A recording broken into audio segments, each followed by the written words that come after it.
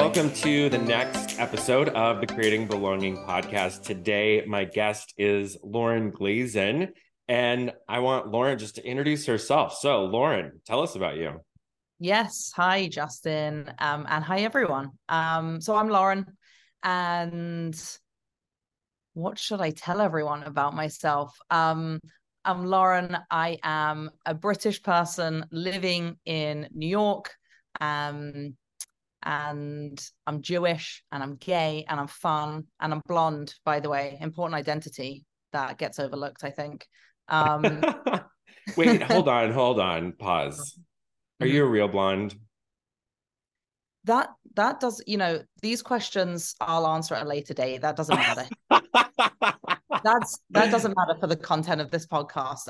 Okay. I'm blonde, identifying. It is a part of your identity, absolutely. So Lauren and I worked together several years ago, and maybe just to get us started as a fun way to warm up, in the book, and I think even in the first episode of our podcast, I tell my favorite story about belonging was when I brought my team together in Chicago for a dinner, and then we went to a concert, and Lauren was at said dinner. And so I'm the only one who's been telling the story from kind of all the way along. And because it's been a big part of this work, Lauren, what was your experience with that dinner? Yeah, I've got behind the scenes information for everyone, about this dinner. So people are about to get the real. No. I remember it sort of exactly how you told it. I mean, obviously I was a participant, and I know that you and I spoke about the dinner like recently, actually. And I said to you, I'm the person that keeps kosher in the story. And, I've been kosher 17 years. And all 17 years, I've gone to so many dinners and those, dinners and events and things. And always, it's so ingrained in me now. Like, I'll have the other option. I'll have the modified option, and that's fine. Not everyone, needs to accommodate every single dietary request. But for you, and even I think I knew you for at least 2 years before that dinner. And every time you would, I don't know if it's just your natural curiosity, but you'd always ask questions about it. You'd always want to know, like, so what does this mean? Why can you not mix milk and meat? Why do you have to like do this or do that? So I think I feel like you're just a generally curious person, but the dinner definitely evolved into us all feeling, like we belong, basically, exactly sort of like you labeled it. And also it's like a different feeling, right? You're going to your boss's house, like you were the director of the group. So, we were invited into your space, into your house, and we were all like side messaging about it, like, what's it going to be like? And and it was really awesome. I think even to this day, and sorry if anyone listening that I've been on a team with since then, like, that was one of the best teams, one of the best environments, one of the most authentic I have ever been. And I still speak to everyone on that team. And events like you inviting us into your house, like, it's just another level of feeling, that team dynamic. So I don't even know if that answered the question. The food was delicious. You did not give us food poisoning. And yeah. Thank you. So, what's funny, and I think when we talked about it the last time, I sometimes I kind of forget what we served. And I know that we had salmon, right? With pasta and like a tomato sauce. That was the main. And a salad, I remember. Yeah. Probably a salad with homemade dressing. So I love a homemade dressing. Oh, yep. And then I think we did have cheese, like a cheese entree to start, but it was like, I knew that your rule was like 30 minutes between everything, right? So yeah, I mean, typically it's 30 minutes between like dairy and meat. So fish was okay. Yes. And I definitely remember that. Like, we all, we all sat down, and I don't think there was like meat by the, like, a typical charcuterie board. No, there was not. Has pork and salami and things like that, and you know, there was like none of that there, so I didn't even have to, you know, bypass the meat on the cheese plate. But I remember, yeah, we sat on your sofas, and you had like a great, I don't think you still live there, but you had like an amazing view of like the water. We were like up high, and we all like sat and hung out and drunk wine, and I'm a massive lightweight, so I was probably wasted by the end of the cheese course. Like one glass of wine and I'm, you know, I'm on the floor. So that hasn't changed, by the way, Justin. I'm still a lightweight. That's all right. That's okay. Yeah. Good. I love bringing someone into the space of creating belonging of who was a part of that story. So thank you for sharing. Yeah. And the curiosity thing, I think I have learned the most about the Jewish religion from you than anyone else. So I want to thank you for that. Yeah. You should label me Rabbi Lauren, you know, but on this, because that's, I really like, I think your curiosity, and it's really fun to teach people about it. You know, it's definitely a big part of my identity, and maybe we'll get into that more, you know, as our time goes on together. But it's a massive part of my identity, and it's so fulfilling to talk to people that are just genuinely curious about it. So thank you for giving me that opportunity. Thanks. Well, let's get into it then. So looking at the creating belonging model and kind of the different areas of the creating belonging model, as you reflect on different experiences that you've had, different communities that you've been in, either work or, you know, with the church or like anything, you know, actually, do you call it church? Oh my gosh. Yeah, synagogue. Synagogue. Oh my gosh. Yeah, I was just going with it. I wasn't going to correct you. I'm nodding along here, but it's perfect. Yeah. It's all good. So any experiences that you've had that that you can think of that come to light of like when you've sat in one particular quadrant? Yeah. Yeah, such an interesting question. And like as I was preparing for this podcast, like really thinking about it, and I think I've sat in every quadrant, you know, in all of them, and I've sat in some more than the others, and in different aspects of my life. Like in a corporate environment, I've been in corporate companies for 10, 11 years. And I've also been heavily involved in like creating Jewish experiences, and like, you know, different sort of Jewish organizations in my personal life. And so each of those buckets brings me into like different quadrants. And I would say largely about being like a gay woman. And I would say, so when you and I worked together, I think I was a recluse in this model. Not physically, I was out a lot, but in the belonging, you know, in the model here, I was definitely withdrawn from the gay community, and I think I was overbearing potentially in the Jewish community, because those were like, and they still are like two of my strongest identities, along with being British and blonde, but I can't forget that one. And so I was not out. I was in the closet when we first started working together. Although I think I told you, like, I think I told you personally very early on that I was not entirely straight. I remember it. You do? I absolutely, I remember it. I mean, correct me if I'm wrong, but I believe it was probably one of my first trips to New York after you had started working on the team. Yep. And we went out to the Stonewall Inn, and you were like, oh, by the way,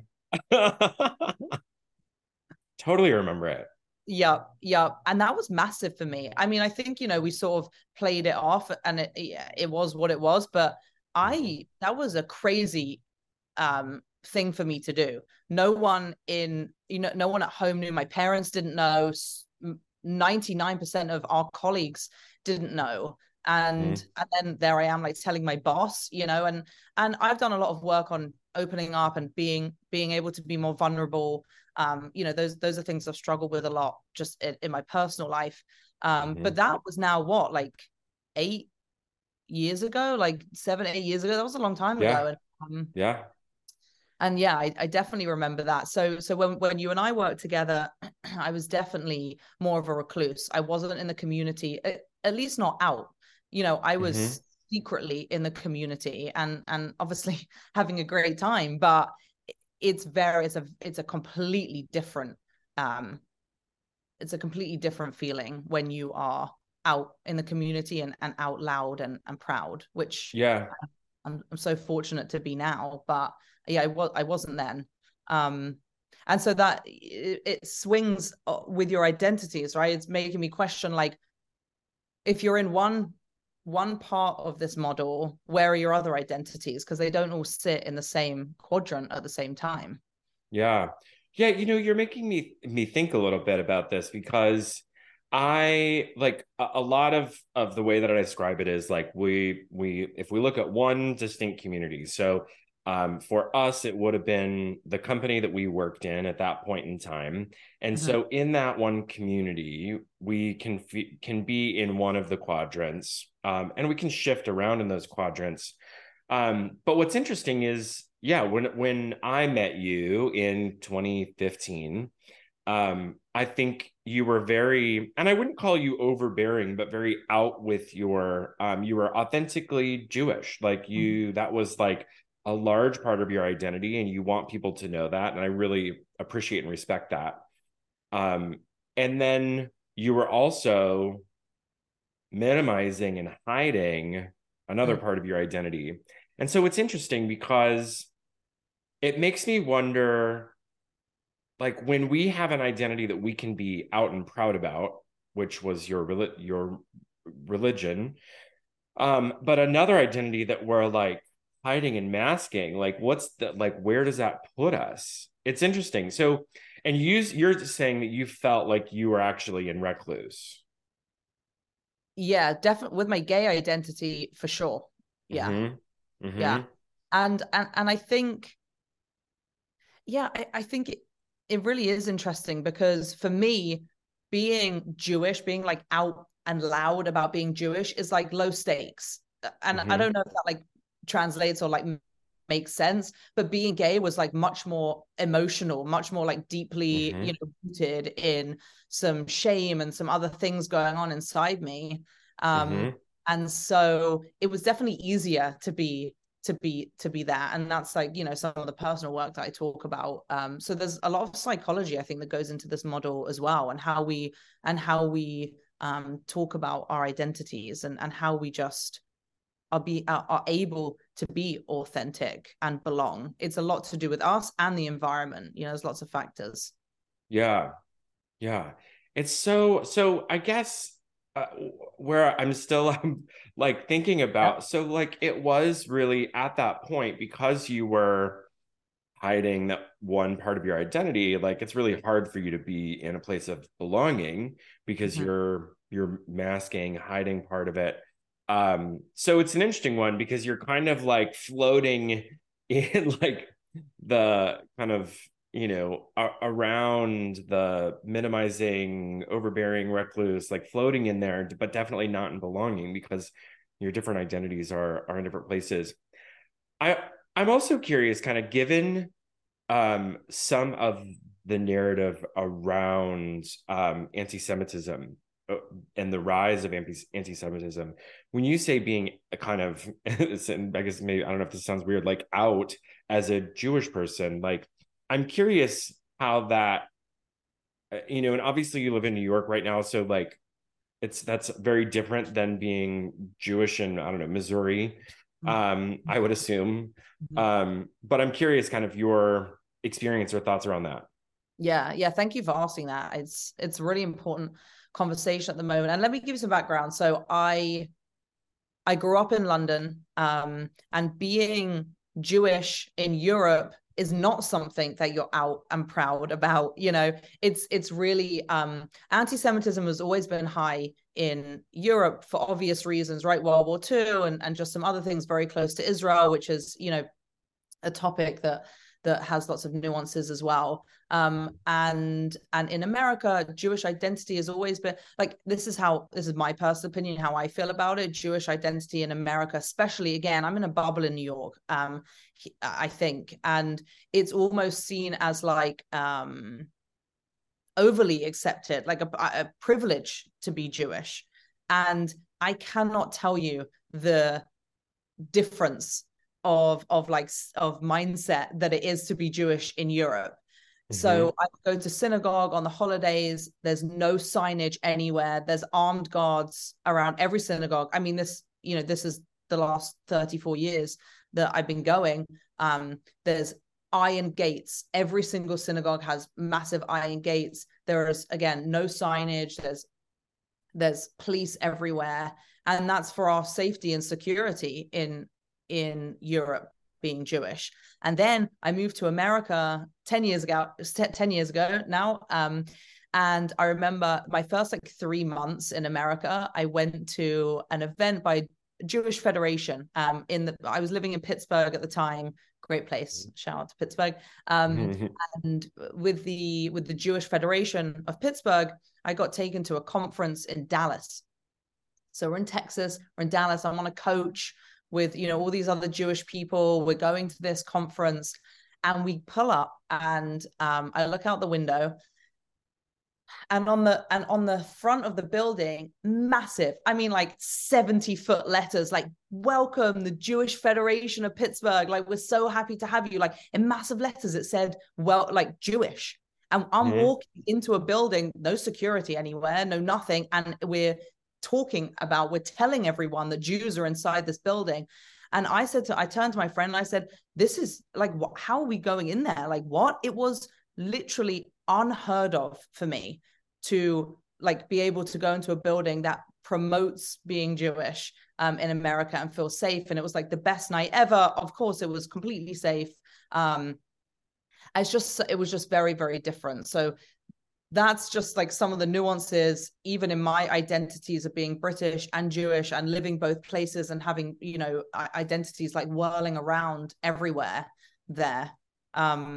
So I didn't realize. So even in London, that was your experience. Oh yeah. Yeah. And I me, I'm that. Yeah. Yeah. I'm obnoxious. I'm loud. I'm annoying, especially earlier Lauren. And younger Lauren, and I would wear massive, Star of David's. I had Israel stickers on my car, and people, my parents would be like, Lauren, just be careful. Like, you can't park your car in London with these, just, we're a little worried here. And I'm like, I don't care. Like, it's whatever. And now I'm like, I get it. Like, I really get it. So yeah, even in London, definitely it was scary. And so how it feels to me is like America's catching up with the first 24 years of my life, how I had to be, being Jewish. So wait, yeah. But catching up in like a bad okay. Yeah. I'm like in a regressive way. Right. Ugh. In a regressive way, where Jews are feeling unsafe, where we are, the attacks are on the rise by, I don't remember the percentage, by hundreds of percentage, and people are just becoming more disengaged. Yeah. So I know that you're very involved, across, within your synagogue and kind of across the country in different organizations. So I'm curious how you see others shifting how they show up in the world. You mean Jewishly? Yeah, Jewishly. Is that Is that a word? Jewishly? Yeah, it is now. I love it. I see people shifting a lot, and I see people scared. I also think generationally it's different. Millennials, boomers, Gen Z, there's lots of studies done, and in 50 years from now, what's it going to look like? And I see people showing up in ways where they are still being Jewish, but in sort of a less loud way. So we will meet up for holidays, but in someone's house, or, you know, like in a synagogue. And even synagogues, you know, in Brooklyn where I live, there's not that many younger people going to synagogue anymore. And we're still really proud. We're still, I would say, culturally very Jewish, but religiously that dial is being turned down in my experience. And like you said, I've been involved in lots of different Jewish organizations, one of which is it's called Moishi House. And I know you know well, I was very involved when you and I worked together. And Moishi House, you know, creates Jewish experiences for people where they're at, like, you know, really sort of wants to promote whatever it means for you to be Jewish. That's what you should do. So I would put on different types of events, some Jewish, some not Jewish, but you know, we would all be there, we'd be hanging out, and that would feel Jewish in some ways, but there was oftentimes not much religious affiliation there. And I think that's something that the us Jews do pretty well. We just we love community is the biggest part of being Jewish.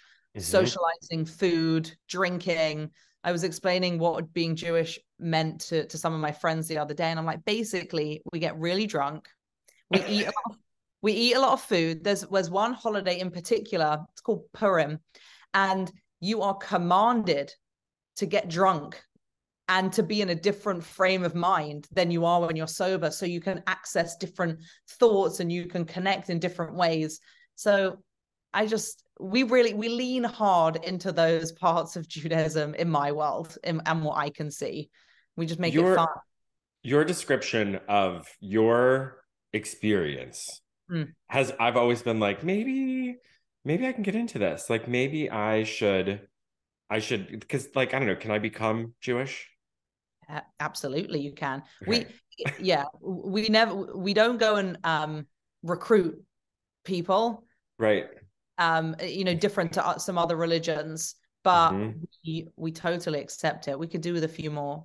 We could do with a few more Jews. So come on over.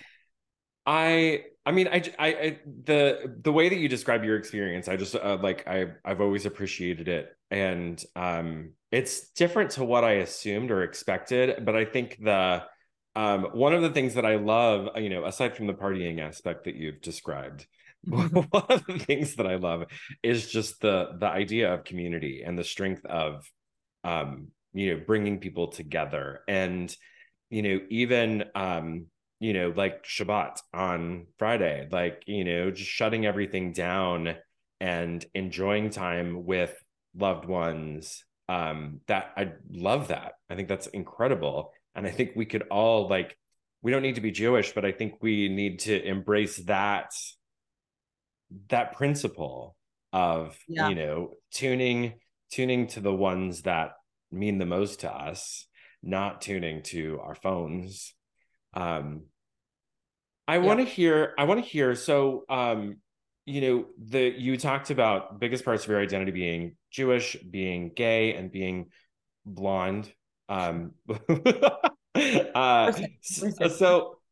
I'm curious, you know, and I think that I'm assuming there's a lot of variations of Judaism, right? Just as there is a lot of variations of and interpretations of Christianity. So I'm curious, in your experience, as you came out with your sexual identity, how that worked in with your religion, and even in particular, thinking about the creating belonging model, what experience did you go through in the quadrants within your own synagogue? Yeah, it's a great question. And also, just one point on Shabbat. Thank you for bringing that up. It is the best 25 hours of the week for sure. And it's funny, I was actually reading something about it just quickly, and it said, it was like a conversation between two people, and someone said, how on earth am I going to be able to not be on my phone, not be on my computer, not be on my Kindle, because for the Sabbath, for Shabbat, we turn all electricity off. And I think it was a rabbi that answered, and he said, this is the time that we need it the most. The more technology we have in our lives, the more we should be disconnecting from it just for a period of time. And I couldn't agree more. I know I go to the sauna a lot. Actually, this is not in my Jewish identity. And I always try and leave my phone outside the sauna, because I'm forcing myself for these 30 minutes to be without my phone. And even the 30 minutes, I'm like rushing back to my phone, like we all are. And so for 25 hours, it seems like so many hours, and it is so necessary, so necessary in this day and age, especially with mental health. And, so it all, I think we were onto something 2000 years ago when we came up with this rule. Yeah. I literally this morning, I just finished the book, Stolen Focus. And it is written by a fellow Londoner, Lauren. But it is fascinating how technology, and not even just technology, but just our way of life, is destroying our focus, our ability to focus. And so that idea of being able to unplug for a bit and reset is so important. So yes, this is a good side shoot. So go turn off your technology after you're done listening to this podcast. Yep. Turn off your technology. Yeah.